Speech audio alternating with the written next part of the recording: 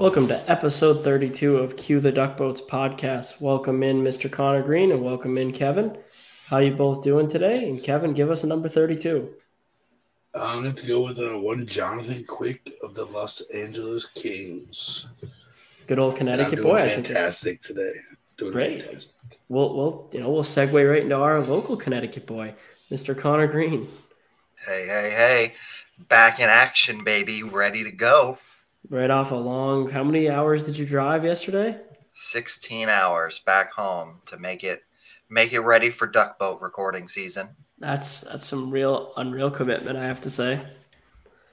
So the hockey world's been kind of crazy the last couple of days. I think we'll get into pretty much all of it, but as always, we can start with our Boston area, start with our dirty water section. So we can get started with that, and then from here we'll kind of jump into the draft, free agency, and just what teams we see on the rise and what teams we see starting to regress. And then also I think we'll get a little pulse check of what we're hearing around the league. So let's get right into it. We'll start off with our dirty water here, and we'll start talking about them Bruins.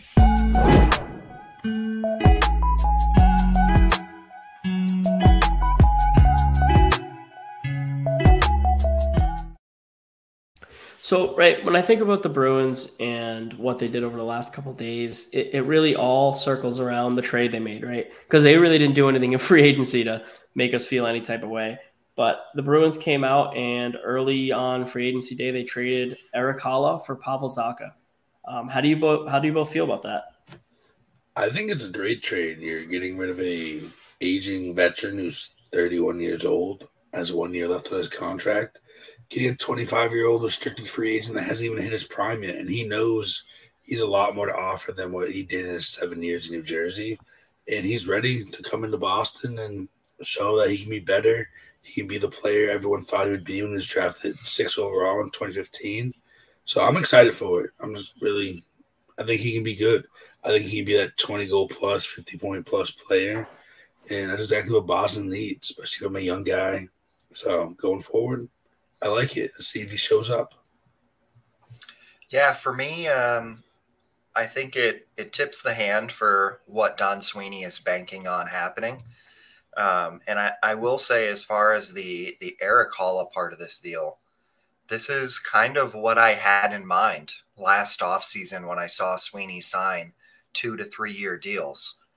I saw these are going to be really easy deals to move every offseason if you want to shake and bake somebody and get out of a deal. There's a lot of players on an expiring contract right now.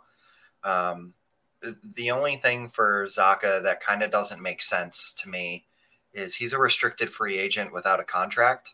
He's being QA'd. Well, he's got the qualifying offer. Yeah, so it rolls forward. But, so the Bruins have information without a doubt that I would think that he's either going to sign his QA or that he's going to come in at a good number. There's no way they didn't speak with him on it. But with the cap space being as tight as it is currently, and the Bruins are, supposedly going to sign 2 more veteran players, I mean, the cap is getting pretty tight. So well, the cap, so he can't sign his QA right now because the Bruins don't have the cap space. His QA, I think, is 3 even or 3-1 or 3 and change. So we don't even have the space for him to sign it. So the Bruins have to move out some money, and there's no question about it. Obviously, he could have a handshake deal in place that he could sign on day one once they move people to LTIR, because you have till I think October 8th to sign those QAs, which obviously he could do that then or something like that. It's October 8th might even be too soon. I think you have to a certain point to sign that qualifying offer. I think that's what makes everything more exciting around the Boston Bruins is they need cap space. So something has to change. Yeah, something has to happen. So it's just a wait and see at this point. We're still, 4 days out of opening a free agency. So yeah. And I mean, I look at it, right, and as Connor alluded to, we're hearing from multiple sources that Bergeron's most definitely coming back, and Krejci seems like he is also. We're going to have to give them some credit when we do see their deals because they are going to be for pennies. I can guarantee that. These guys are not making it back. They've made their money, and they're clearly just laying their nuts on the table and trying to go win hockey games, right? So, you can't blame them at all. And I just want to say that when I told everybody that these contracts are going to be for near league minimum, I said you were wrong. for both players, I got butchered. Not by people on Krejci, but Twitter. we didn't even really talk about Krejci. I guess we argued with you, but on Bergeron, I thought absolutely not. Like I mean, I thought it'd be cheap. Like I thought it'd be like 3 or 4 million, but I don't think it's going to be anywhere near that. I think he might play for $800K. So like it's just, I mean, his contract might end up being close to $6 million. Going to be in performance bonuses. Yeah, exactly, which is what it is. I mean, he'll Kick hit him. the bucket down the road. Yeah. And I mean, I think both Bergeron and Krejci, just to give the overall update from what we're hearing, are both going to sign. It's just going to take time for the Bruins to move the money around. Pavel Zacha in his interview said Bergeron called him and said he can't wait to play with him and see him at camp. So, like, Bergeron's coming back. It's no secret. Like, every time they bring up Bergeron, every one of the Bruins brats are smiling and they're like, things are going good. It's like, guys, we know you have a deal in place. We know you're trying to move money. Just it's all right. They're coming back. But my biggest question is looking at this roster from top to bottom. What do you see that they're still missing? And let's take the roster as 3 months into the season healthy. What is this team missing? I'll let Connor go first. In this scenario, we're assuming that Bergeron and Krejci are signed. And we're assuming that players play to expectation, not above, just to what we expect. To expectation. Here's the thing. Is Zacha going to play wing? I think if you don't move Coyle, I think Zacha does move over to the wing, and he plays on Coyle's wing, I would assume. I think they'd be a good fit there. They're big. That makes your fourth line a mix of McLaughlin, Frederick, Nosek, and Foligno. Yeah. And I would rather, I want you to hear me out for a second. How does a third line look that has Zacha, Coyle, and Frederick? Big. A fourth line? Third line, sorry. Third line of Zacha, Coyle, and Frederick. That's a pretty good third line. But that means you have to move Craig Smith's contract. I think you're going to move him.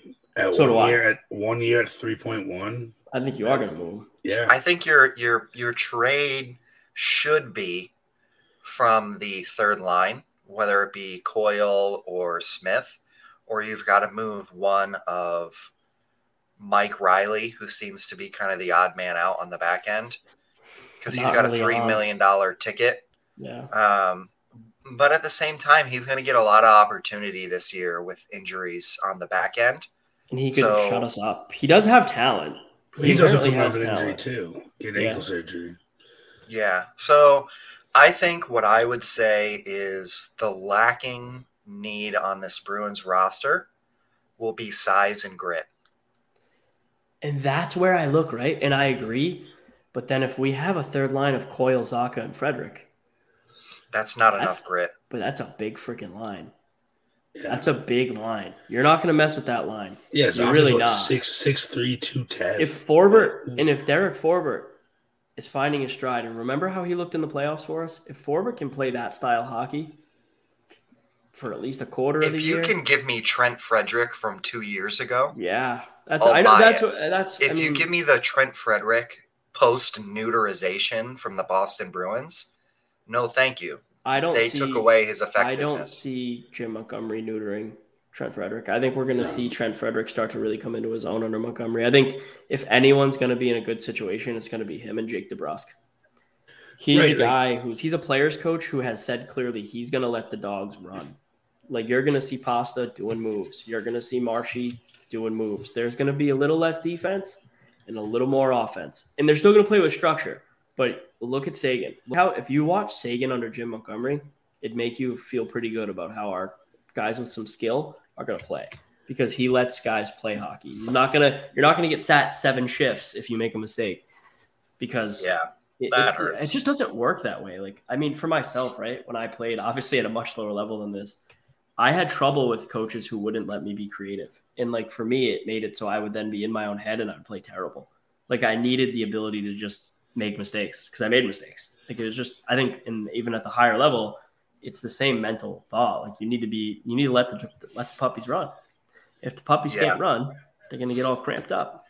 And I think the defense for the Bruins, honestly, with a coach who will let the offense flow, we have some seriously good offensive defensemen on the back end with Grzelcyk, Lindholm, McAvoy, and we're going to get a full year of Lindholm. Everybody forgets that he was the trade deadline acquisition. People are forgetting we have a top 2 defenseman no one really get to watch play. That guy is a stud. Like, don't get it twisted. The Bruins were chasing him for years. Every time he was rumored to be available. I'm going to expect big things from the back end. My concern is the Bruins don't have anybody who will punish you. Like, we can talk about, tough physical players that run around and forecheck, but what I'm looking for out of a Boston Bruins team is for 1 to 2 players to see somebody in the corner and absolutely light them up. And that's not there in my opinion. You would hope you're going to get that out of Brandon Carlo and guys that size, but you're not. You're not getting that out of Carlo. Forbort can do it, and Clifton can do it. But they need to play at the level they played in the playoffs for a whole year. Anyone who watched them play could sit and say, guys, it's this simple. You two can either work your way out of the lineup this year and work your way down in your NHL career, or you two can play the way you played together in the playoffs and become household names in Boston. It's that simple. I loved the hockey both those guys played. And I haven't forgotten. They're completely out of my doghouse to start the year if they can just replicate that. Can you play with that intensity for a whole year? No. But can you play at a level around there higher than the level they showed us for most of last year? Most definitely, yeah. Like, those guys can lay the wood. Cliffy's not the biggest dude, but you don't want to get hit by Cliffy hockey. I mean, a good example of what I'm looking for is that playoff run Chris Wagner. Yeah. Who got on the ice and tried to truck everybody he got the opportunity. Does Wags have a year left on his deal? Yeah. Wagner's a guy who could make this team in the fourth line. He really could. It's going to be up in the air. I think right now, like, I saw projections of like a fourth line of Frederick, Steen, and Foligno, something like that, or Nosek. But we got it again, and I think we've talked about this in our group chat enough with the Bruins. There is this weird level of not enough depth, but too much depth. The wrong kind of depth. We have too many guys who could play in the NHL. The problem is we need to find the right mix and stick with it, and then move on from the guys who aren't going to be in that mix and aren't going to be our depth guys. We don't need 6 guys who can play in the NHL playing in Providence. As much as it'd be fun to go watch games for $9 a ticket, I'd rather some second and third round picks stocked up. You know what I mean? And unfortunately, with our Bruins free agent frenzy, that is exactly what Sweeney did. We just got a bunch of AHL fourth tweeners. And fifth line players. I was like, great. The only guy that interests me is this AJ Greer. Have you taken a look at like his stats in the AHL? No. So when they called him like a scorer, right? And people are like, he only has like 3 goals ever. His like AHL stats are better than what I think most people are realizing. So he's a left wing. He's 25 years old. He's 6'3", 210. He's a second-round pick. He had 22 goals and 30 assists last year in the AHL. He was a point-per-game player with 102 penalty minutes. That sounds like a lot of our AHL players who struggle to crack that NHL lineup. I know. I mean, again, he wasn't playing it for the Devils, so like it's not the best. He played 9 games and only had 2 points. I'll throw this handicap in here for me when we have this conversation. I've been on vacation since the second day of the NHL draft, so I kind of just mulled over some of these things. Haven't really been too in tune with it. But to be honest, one of my biggest moments was Keith Kincaid. Yeah, weird. Yeah, I know. Kincaid, I thought the same thing because Kincaid is an NHL level backup. And he's probably going to play in the AHL unless they decide to put Swayman in the AHL for a full season, which I don't see happening. Wait, what? There's no chance that happens anymore. Yeah. So, does that open up the opportunity for, maybe a goalie move, or does Keith Kincaid become your number one in Providence? He is your number one in Providence. To be honest with you, I'm looking at his stats, and I know that none of the 3 of us have done this. He played 1 game in the NHL last year, 6 games the year before, and 6 games the year before. So we're thinking about Keith Kincaid of 2017 and 16 and 15. He played with the Devils, right? Or did he play in the Rangers? Montreal, he had 6 games. He played 10 games total with the Rangers over 2 years. Well, you also got to look at that situation. You have Georgiev and Shesterkin there through that period. Yeah, so but I mean, I think that's tough to crack. I would take both Swayman and Ullmark over Georgiev, so I don't really. I'm not. You would? I don't. I think would so. say that's pretty comparable across the board between them. Right now, I guess I would consider Georgiev and Ullmark comparable. I'd take Swayman over him just because of. So age super and hot projection. take. Georgiev's going to be better one goalie of the than people best think, goaltenders. I watched in the him league. play. I actually Especially saw on him play Colorado. early on in his career when he was in the AHL when he played against Providence, and I was like, "Who the heck is this guy?" I remember, he's an athletic, talented goalie. I don't disagree with that. But I like our goalies. The Bruins don't have a goaltending issue. That's not the problem on this team, really, to me. But yeah, true. It just was one of the ones that made me go. I know. I thought the same thing, but now that I really look into it as we record, I'm like, I don't know. I think that Pavel Zacha for Erik Haula makes the Bruins a better team. If we also have David Krejci and we have Bergeron, it's a better team. It's an all-around better team. It's that simple. But we'll have to wait and see if it's enough. Let's get into the draft. Let's get into the draft. Draft day surprises. There was a few of them. I think I called most of them. You guys want to start, Connor? What surprised you the most? To be honest with you, the number 1 overall pick, I did not think for the life of me that they would let Shane Wright slip, being the Canadian boy. Being able to potentially go to Montreal. I didn't see that happen. We all kind of picked, where Logan Cooley fell at number 3. Nemec, I believe it was, at number 2 was kind of a shocker to me. And then, to be honest, I told you they were looking at him. Watching Wright fall was just kind of one of those weird things. I'm going to be honest with you here. I was pretty sure Slafkovsky was going to Montreal. I said that. Shane Wright not going to New Jersey makes some sense, I guess, because they could use defensemen. They have young centers. They do have Hughes, Heischer, and Dylan Mercer, who's playing wing, but is also a center. They don't exactly need centers. They go to, and they were planning on trading for Erik Haula. They have centers. Right, and now their future is Luke Hughes and Nemec as their top which is line. Great. No, they're going to be good. Top pairing, yeah. And Dougie Hamilton. I don't agree with. Arizona probably should have took Shane Wright. As much as I'm high on Logan Cooley and I really like him, I think I can't think right now. I'm thinking that Shane Wright might regret that, but we'll have to find out. Yes and no. I think Cooley has the skill set and the talent to be equally as good as Shane Wright. I think it's going to come down to, does Shane Wright get pissed off by the fact that he was passed over? Oh, did you see his stare down when he got drafted?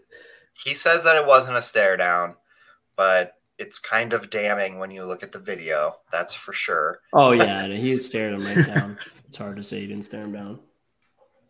Yeah, but, I mean, I don't know. It was a crapshoot. I think this was, overall, just kind of looking at it from a bird's eye view, this was probably the most exciting draft that I've seen in the last decade. With the city that it was in, who had the first round pick, the trades that were made, then, of course, the absolute chaos of who's getting picked where, because it was completely random from the drop. It was just a really exciting draft. I really wish I could have been there in person. That was probably an electric atmosphere in the Bell Center.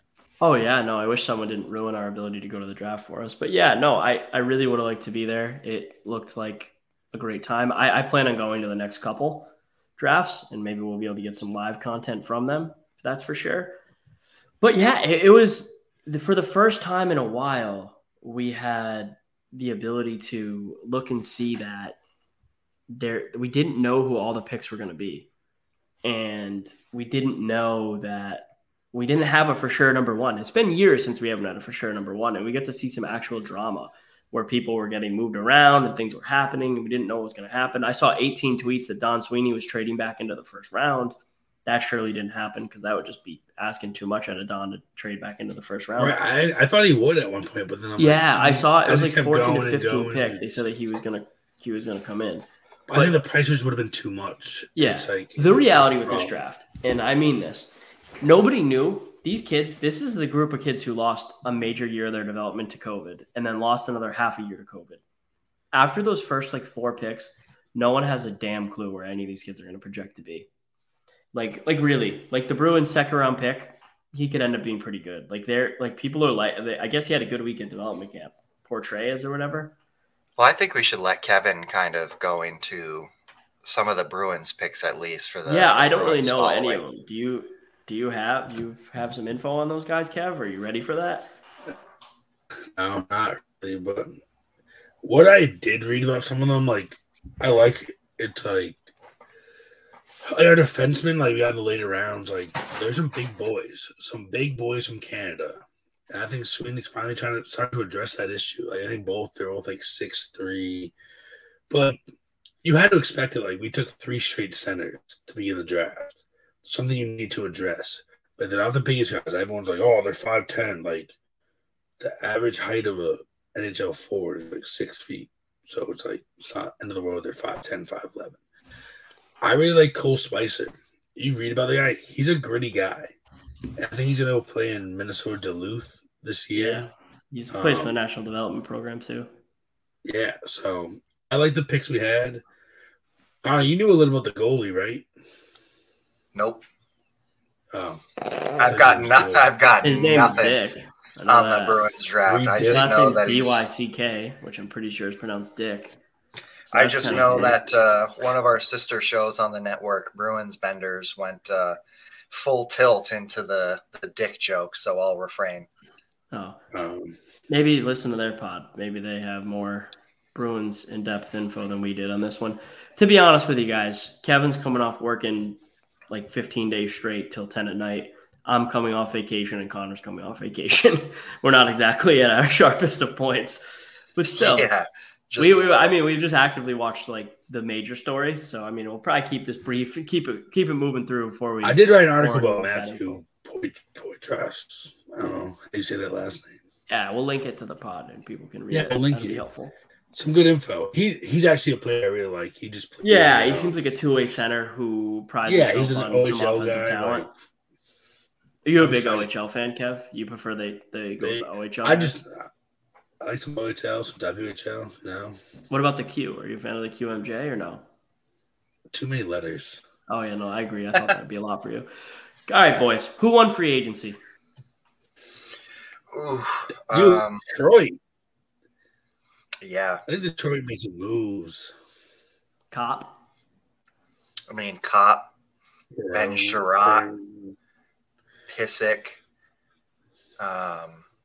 then David Perron. There you go, Perron. Shoot, who else? I'm missing another big name. Dominic Kubalik. Yeah, they got some signed. players. Detroit, they found that balance of veterans and the young talent. I'm going with Ottawa. Ottawa to me won the weekend, I guess, between what they did with the draft and with free agency. I think DeBrincat and Giroux add so much talent into that organization that they're going to really be they're moving in the right direction. I think we all can agree with that, right? Yeah. Yeah, I think the two teams being Detroit and Ottawa, especially being in our division, that's going to be a tough one. So just looking at it real quick to go through the Red Wings, I still think they're my favorite just for strictly free agency. Mark Pissick, Ollie Mata, Andrew Kopp, Austin Zarnik, Matt Luff. Austin Zarnik, Bruins legend. David Perron, Ben Sherratt, Dominic Kubalik, and that's it. Yeah, that's the wrap up. And then also they traded for Ville Husso's rights and signed him. So now they have a pairing of Husso and Nedeljkovic, which I personally think, and this is going to be a hot take, that is going to be the best skilled tandem in the Atlantic Division. Who? Husso and Nedeljkovic. That's pretty athletic too. They got some talent there. I agree. No, I mean, the Atlantic Division is by far now the strongest division in hockey, and it's not even close. Our three basement feeder teams have made huge strides forward. Huge strides forward. Like, I mean, Kirby Dach and Yurov Slavkovsky joining the Montreal Canadiens cannot be just pushed to the side. I think Doc's going to flourish there. He's a Canadian boy. I think he's going to like playing in Montreal, like playing under the bright lights with all those crazy fans. He's a cocky little bastard. I think he's going to do good there. And I think Slavkovsky is a machine. You watch him ride the bike. It was scary. I was frightened. It made me feel like I should never get back on a bike again because I don't really know how to ride one. So I don't Montreal is going to be legit. The Bruins, going back to the Bruins, they're gonna have to battle to make the playoffs, and they know that. The Bruins are not going to make the playoffs next year. I disagree. They will not be a lottery team. But they will not make the playoffs. Depressing. They either need to make the playoffs or be a lottery team. I have no in between that I'll be okay with. We'll see. I'm not going to say the Bruins aren't. We have to see how it all shakes out. We have to see how this team looks with the new players now. Well, you're not going to have Marchand and you're not going to have McAvoy for at least until the end of November into December. So if they can float around playoffs till then, I think we make the playoffs. But you have to stay alive till then. But let's get off the Bruins. Let's look at how about the fact that Kadri's still not signed? Yeah, that's a surprising one, but I think he wanted big money and he ain't getting it. What I had heard yesterday, sorry, Kev, I listened to some podcasts, obviously, on my 16-hour drive home, and I was hearing a lot of Kadri's got offers on the tables from teams who have to move some money first to be able to sign him. So it looks like it's going to take a little bit longer to get to the payload for Kadri. But Kev, go ahead. What were you going to say? That's what I was going to say. I was looking at Twitter this morning when I woke up, and that was like the biggest thing was teams looking to make money. I believe the Flames did offer him, and he did turn that down. So they're trying to replace Johnny G, but we're going to get into that next. That's a great segue, Kev. Johnny Gaudreau chose to go to the Columbus Blue Jackets in a move which the three of us would have bet our lives wouldn't have happened. Dude, he left so much money on the table. So he really showing it's not about money. He did, but he didn't. He did, but he didn't. Yeah. He did, but he didn't. He didn't leave that much money on the table. They're pretty much the same deal because of taxes. That's true. So I heard the calculation broken down on Frank Saravalli's DFO rundown. And if you take the taxes in Canada versus what it is here and what he was making, technically he left the gross $15 to $17 million on the table. But after tax money, it was really only about $2 million of a difference in his own pocket. It wasn't. Which, when you're, an NHL player making that kind of money, $2 million, sad to say, is kind of peanuts. It's a couple cars. And Johnny Gaudreau is not someone. He's a flashy dude. He's wearing Gucci and Louis. Yeah, he's a flashy dude. But I actually can't believe that he chose to go to Columbus. I really thought everyone. It's funny because you get this. Everyone's like, he's such a quiet guy, Johnny Ham and Cheese, but he is and he isn't. Like, Johnny Hockey is a flashy human. Like, I think people are kind of forgetting like young Johnny Hockey, like chugging beers and videos and all that stuff. You know what I mean? But Columbus isn't as bad of a city, I'm hearing, as we all make it out to be. And Connor, you've been there, right? I haven't, but I mean, Ohio is probably one of the nicer places to be, in my opinion. Like, people just talk like it's so terrible to be, but like it's a super safe, nice city. Like, it's a smaller, nice, safe city. And I think that because it doesn't have, because Columbus doesn't have these major teams, right? Like Cleveland does, that people just think like that it's a shithole, when I really don't think it is. There's never been a guy other than a Russian who was like, I don't want to live here. I want to go to New York. You know what I mean? Like, we don't Panarin wanted to leave. And Duchesne wanted to go play his guitar down in Nashville, and Panarin wanted to go be in a big city where it was easier access to Coke and cheap Louis. Much like Panarin, where one of his main reasons to want to play in, New York or LA was because his girlfriend is a model. Panarin? Also, yes, Panarin. With Johnny Hockey. So you're saying it wasn't Coke and Louis? I mean, it could be the Coke and the Louis, but his girlfriend had some input too. Johnny Hockey's wife is a pediatric nurse. Yeah. And there is a pretty sizable children's hospital in the Columbus area. So that on top of her being pregnant, moving closer to their family who lives on the East Coast, I love people like, he didn't move near Jersey or Philly. Like, it's not an hour flight. It's like, guys. Yeah, like, or you get in the car and you drive 4 hours. Yeah, I'm like, it's not. I'm like, no, it's actually not comparable. Like, it is close. It's still close. I mean, and I don't think Philly. So from what I heard from Elliot Friedman, Philly never made this big offer. Everyone's saying there's no proof Philly ever offered him 10.5. They didn't do it. They looked at their Jersey roster. offered him 10.5. No, they didn't. They didn't either. Jersey offered him 9.25. Jersey didn't offer him that big contract everyone's reporting. Friedman and Merrick talked about it. Like, these things that these guys, and they're like, they both said they hate to do this. Like, they hate to say that other insiders are wrong, but they're wrong. Like, no one was offering Johnny Gaudreau $10.5 million, and he was saying no. Like, it just wasn't happening. The Flames Calgary got up to that. Yeah, Calgary. But none of these other teams were.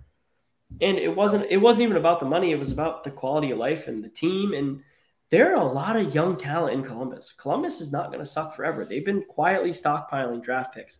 The problem is, and this is just a reality of our game and like us being Americans, we don't know a lot of the names on that team because Euro Kekalainen is pretty good with European scouting. There's going to be a lot of young Euros on that team with some talent. And Gaudreau did his research from what I heard. And that's what I have right here what he said. Yeah. The thing is, he played with Zach Werenski and Eric Robinson. He's over 15 to 20 years, he said. He goes, those two, having that connection there. And he's like, I've never been to Columbus before I got to the NHL. And when I went there, I was like, wow, this is a fun place to play in. Yeah. So he's happy. He's like, he talked to Cam Atkinson. That's what I texted you to right away. I was like, unless he's boys with Werenski. And then he came out and said he was. They probably grew up playing within like the same programs and stuff. Yeah, they played in World Championships together. Columbus has the goaltending. Yep. They've got Patrick Laine there. Yep. They've got Zach Werenski there. Now you add Johnny G. And they have Cole Sillinger, who's a very up-and-coming young player. Which I believe he was involved in the Seth Jones trade from Chicago. I mean, he was a draft pick, I think. I don't know. I think they picked him. I don't know. I could be wrong, but I thought he was involved in the Seth Jones trade. But no, yeah, he was. They drafted him in 2021. They did? Yeah. Sorry. 12th overall last year. All right. He's good, though. Yeah, either way, I mean, they've got a lot of young talent and a lot of young picks coming up. They continue to have multiple first-round picks. I don't know. I mean, for me, I feel like the first 3 to 4 years of this deal are going to be absolutely horrible for Johnny Hockey. Yeah. But reports are that they've sold double the amount of season ticket packages that they normally do this time of year since the signing. So, just the season ticket packages alone. Cole Sillinger's from Columbus, Ohio. Huh. Yeah. Fun fact. Wait, Cole Sillinger played in the NHL last year at 16 goals and 31 assists at 18 years old. Huh. That's how much we don't watch Columbus play hockey. This kid's a stud. Columbus is one of those anonymous cities in the NHL. It's so bad. They had a rookie last year with 16 goals and 15 assists at 18 years old, and we didn't know who he was. They're like the Winnipeg Jets of the American teams, in my opinion. Yeah. They're there, but you don't really focus on them. They just do their thing, and they go about life. This kid's going to center Gaudreau. I guarantee it. He's a center. And he's going to probably have like 60 points. 60 points. Because they'll slap him between Gaudreau and Laine. This kid's going to get a bag in a couple of years because of Johnny Gaudreau. I might get a Cole Sillinger ASAP. shirt. I might get a Cole Sillinger shirt just out of the disrespect we just did for him. I mean, let's talk about one of the other important things out of this scenario. Calgary and Matty Tkachuk. What the hell is going to happen now? Oh, he's gone. He's out. You think he's gone? There's no way he stays. I think that Matty Tkachuk is going to go to either of these three cities. He's going to become an LA King, he's going to become a St. Louis Blue, or he's going to become a Boston Bruin. Add another team in. I'm not thinking monetarily at all. There's an outside chance he'd go play with his brother if that's what you're trying to add in the Ottawa Senators. Yes. 100%. I think those 4 teams are the teams he would want to play for, and his play style would flourish. I don't think he fits in Boston monetarily or anything. We'd have to do some crazy moves. That's just me being pipe dreaming. Let me ask you a question, because I thought about this yesterday. I'd take him over Pasta if that's the question. I was going to say, would you trade him 1-for-1, Pasta for Tkachuk? Yes, all day. You wouldn't? I think I would. I mean, I guess not all day. It's pretty close, but I just like Tkachuk a little better as a player, like on both ends of the ice. And that being said, Pasta last year really did start to step up defensively. And if he keeps developing his game in that direction, Pasta's getting better. He really is. So they're actually pretty comparable. I think they're going to almost have the same contract. It would almost be a wash. Really? Yeah, but I mean, you hear that Pasta, like, I'm still hearing these reports that Pasta doesn't want to stay in Boston because of Don Sweeney. And I don't know if that's true or not.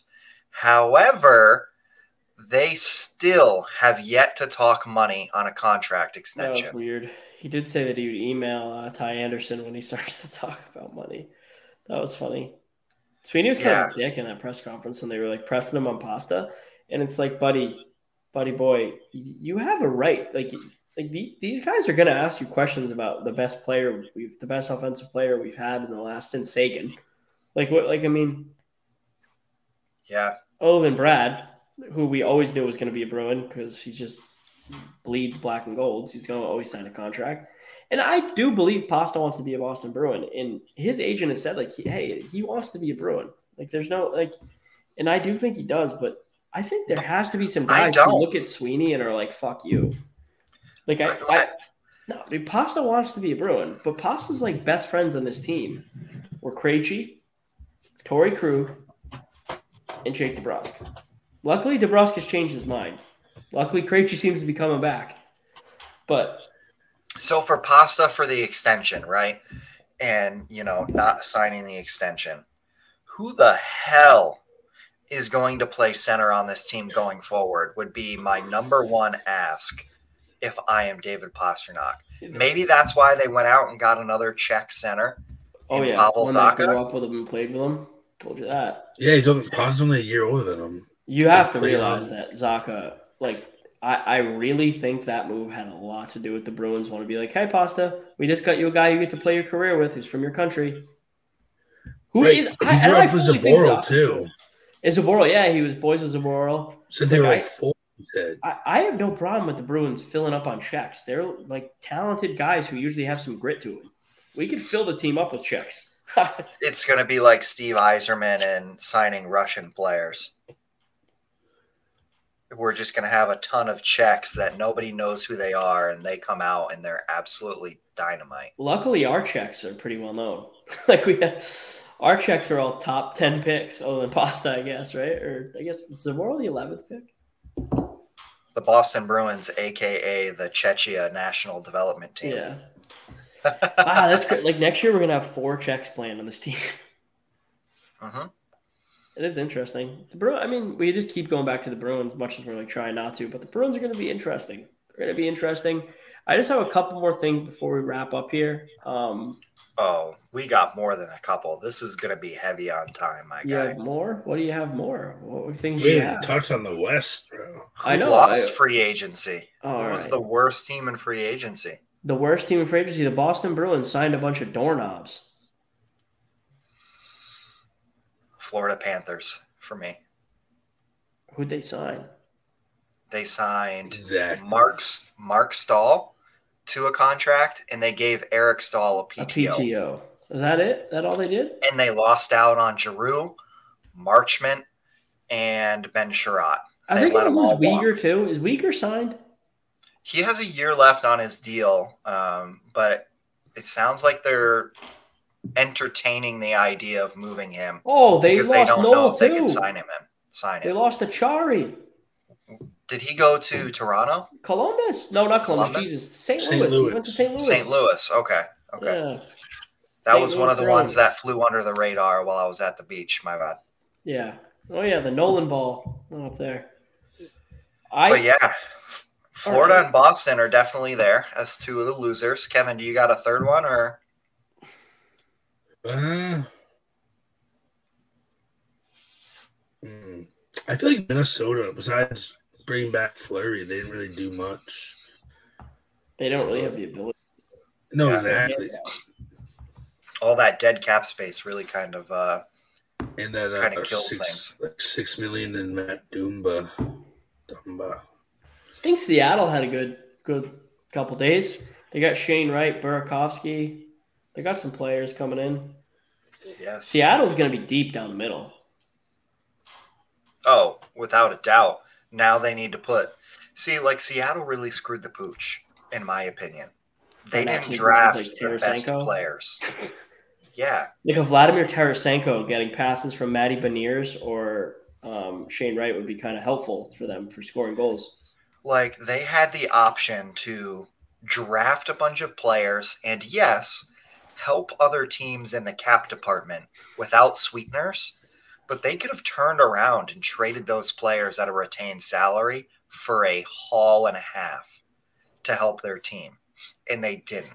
They decided to go young and try to build a team in the future.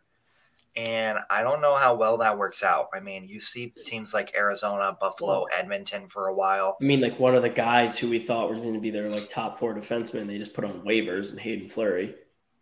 Yeah. That would be a player that I would like to see, a team like maybe Ottawa or New Jersey or Montreal pick up. Hayden Fleury, man, like when I've watched him play, I always think he looks good. But I obviously don't watch him a lot. It's like he's a talented guy.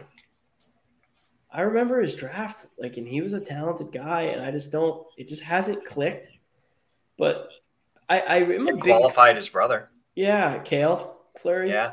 I'm a big proponent of when looking at NHL players. I never was, but when we saw Vegas take so many guys who had done nothing in their careers and turn them into semi-stars and have these guys play good, it showed to me that opportunity and coaching are very important with the guys who haven't been successful yet that have high talent levels.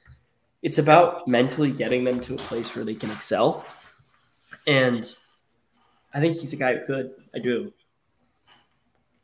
I agree. Let's look at some of the... Do you think Tarasenko is going to be on the move? He still hasn't rescinded his trade request from last year, so yeah, he has 1 year left at $8 million. And the Blues are looking to move a lot of salary. They've got Krug on the market. They've got Tarasenko on the market. They're willing to listen on a couple of different players to see what they can do to make some more space. I feel like they have Corey Tug on the market. Who? Corey Tug.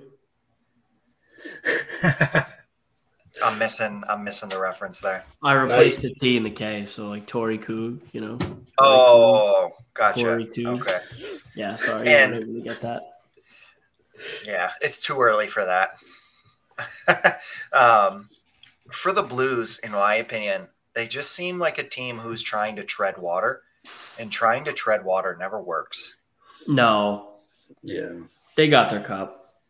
Yeah. I don't think they're getting another cup. They signed Robert Thomas that 8-year contract. 8 year, $8 million. I think that's a bit of an overpay.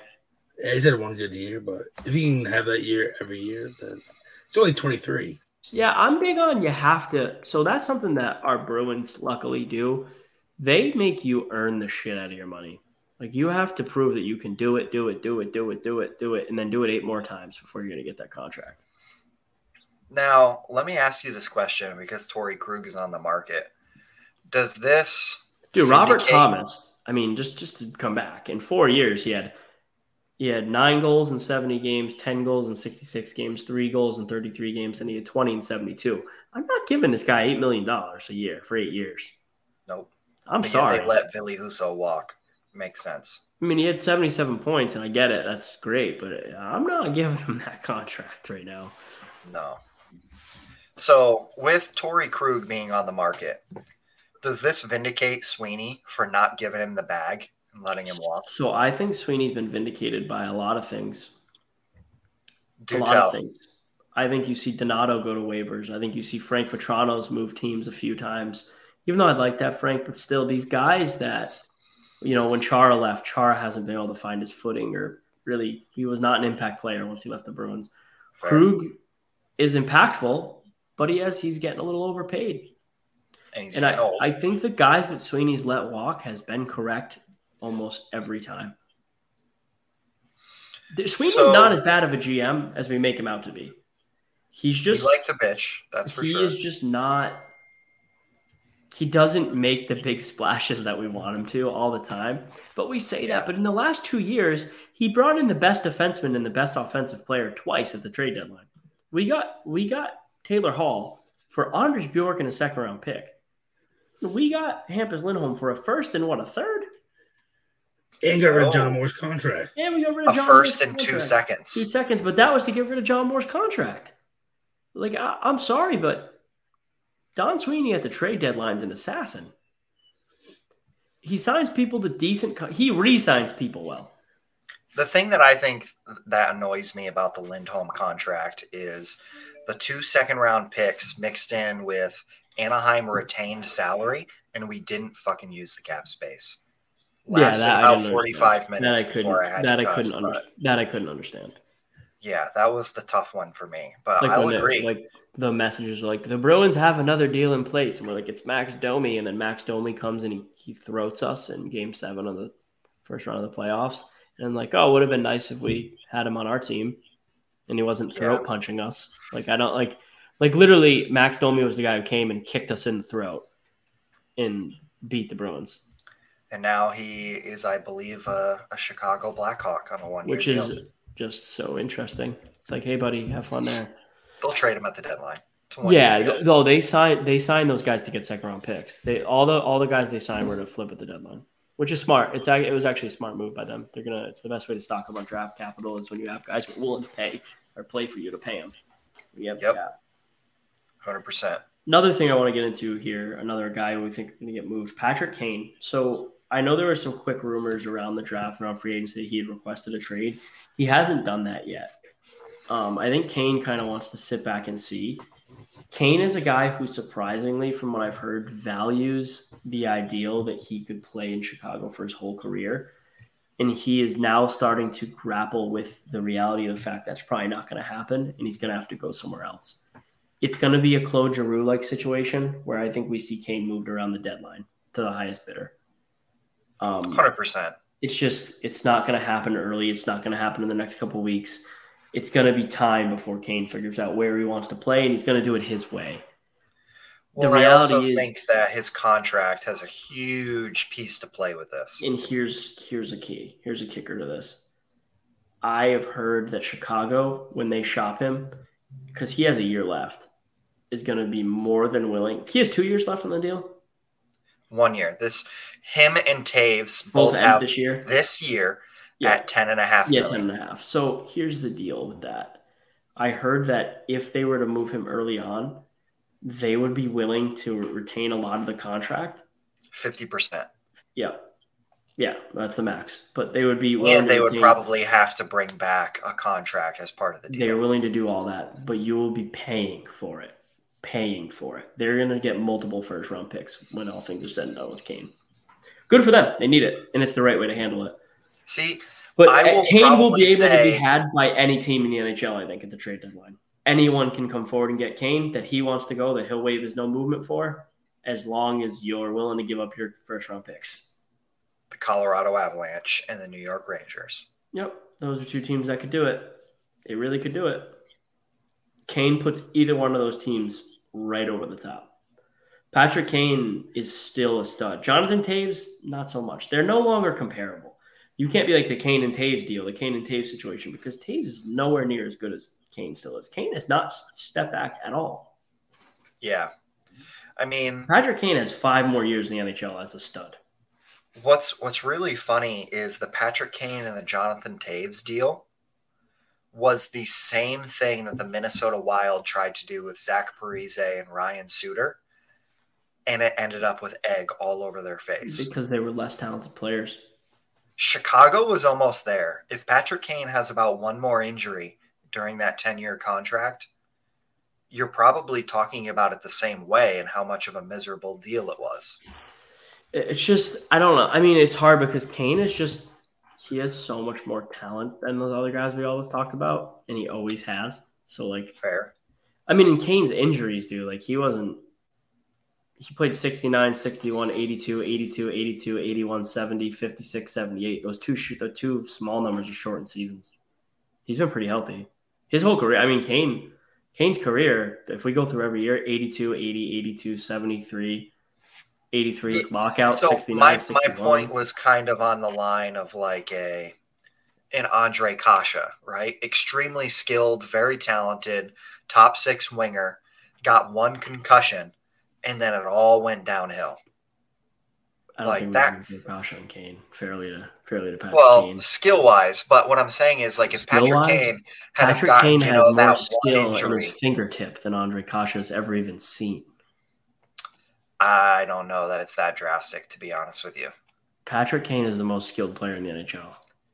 I think Andre Kasha, if he were healthy, is a 60 to 70 point player in the NHL.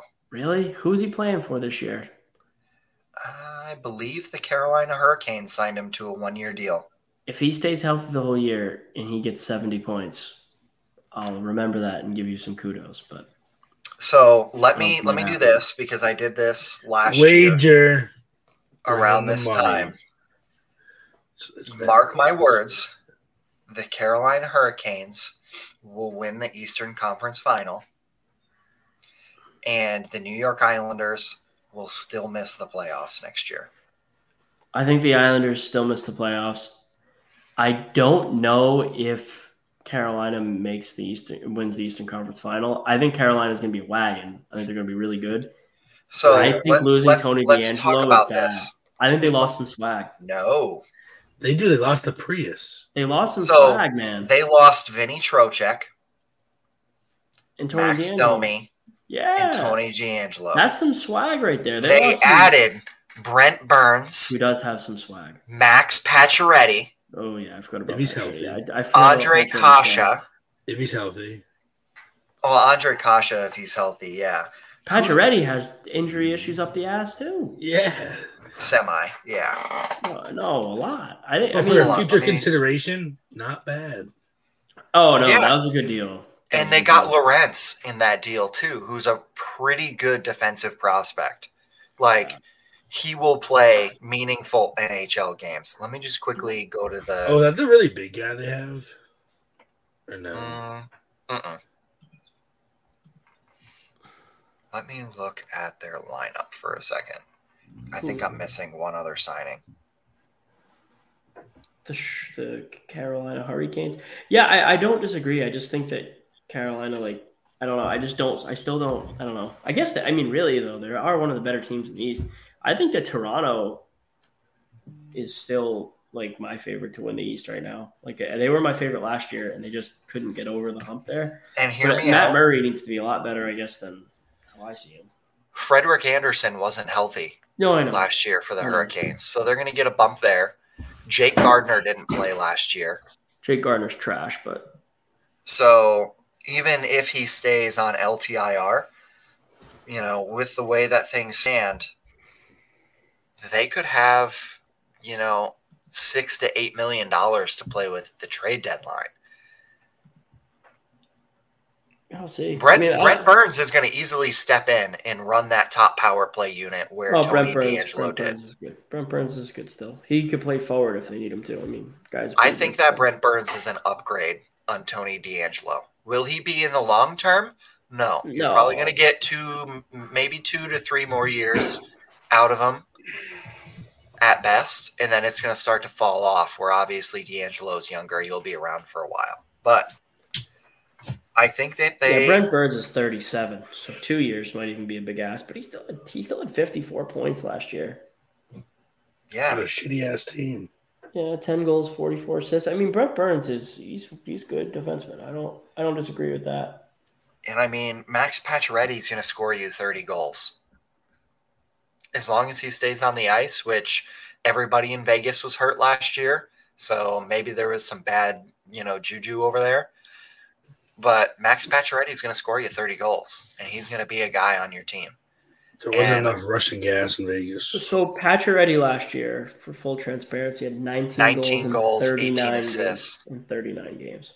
Oof. So saying Pacioretty doesn't have it would be a lie. I mean, 37 points in 39 games. Yeah, no, he's not nearly a point per player. I would have loved the Bruins to trade future considerations away. Like future considerations, he has no upside, and Pacioretty has all the upside. That was the best tweet. That was a good tweet.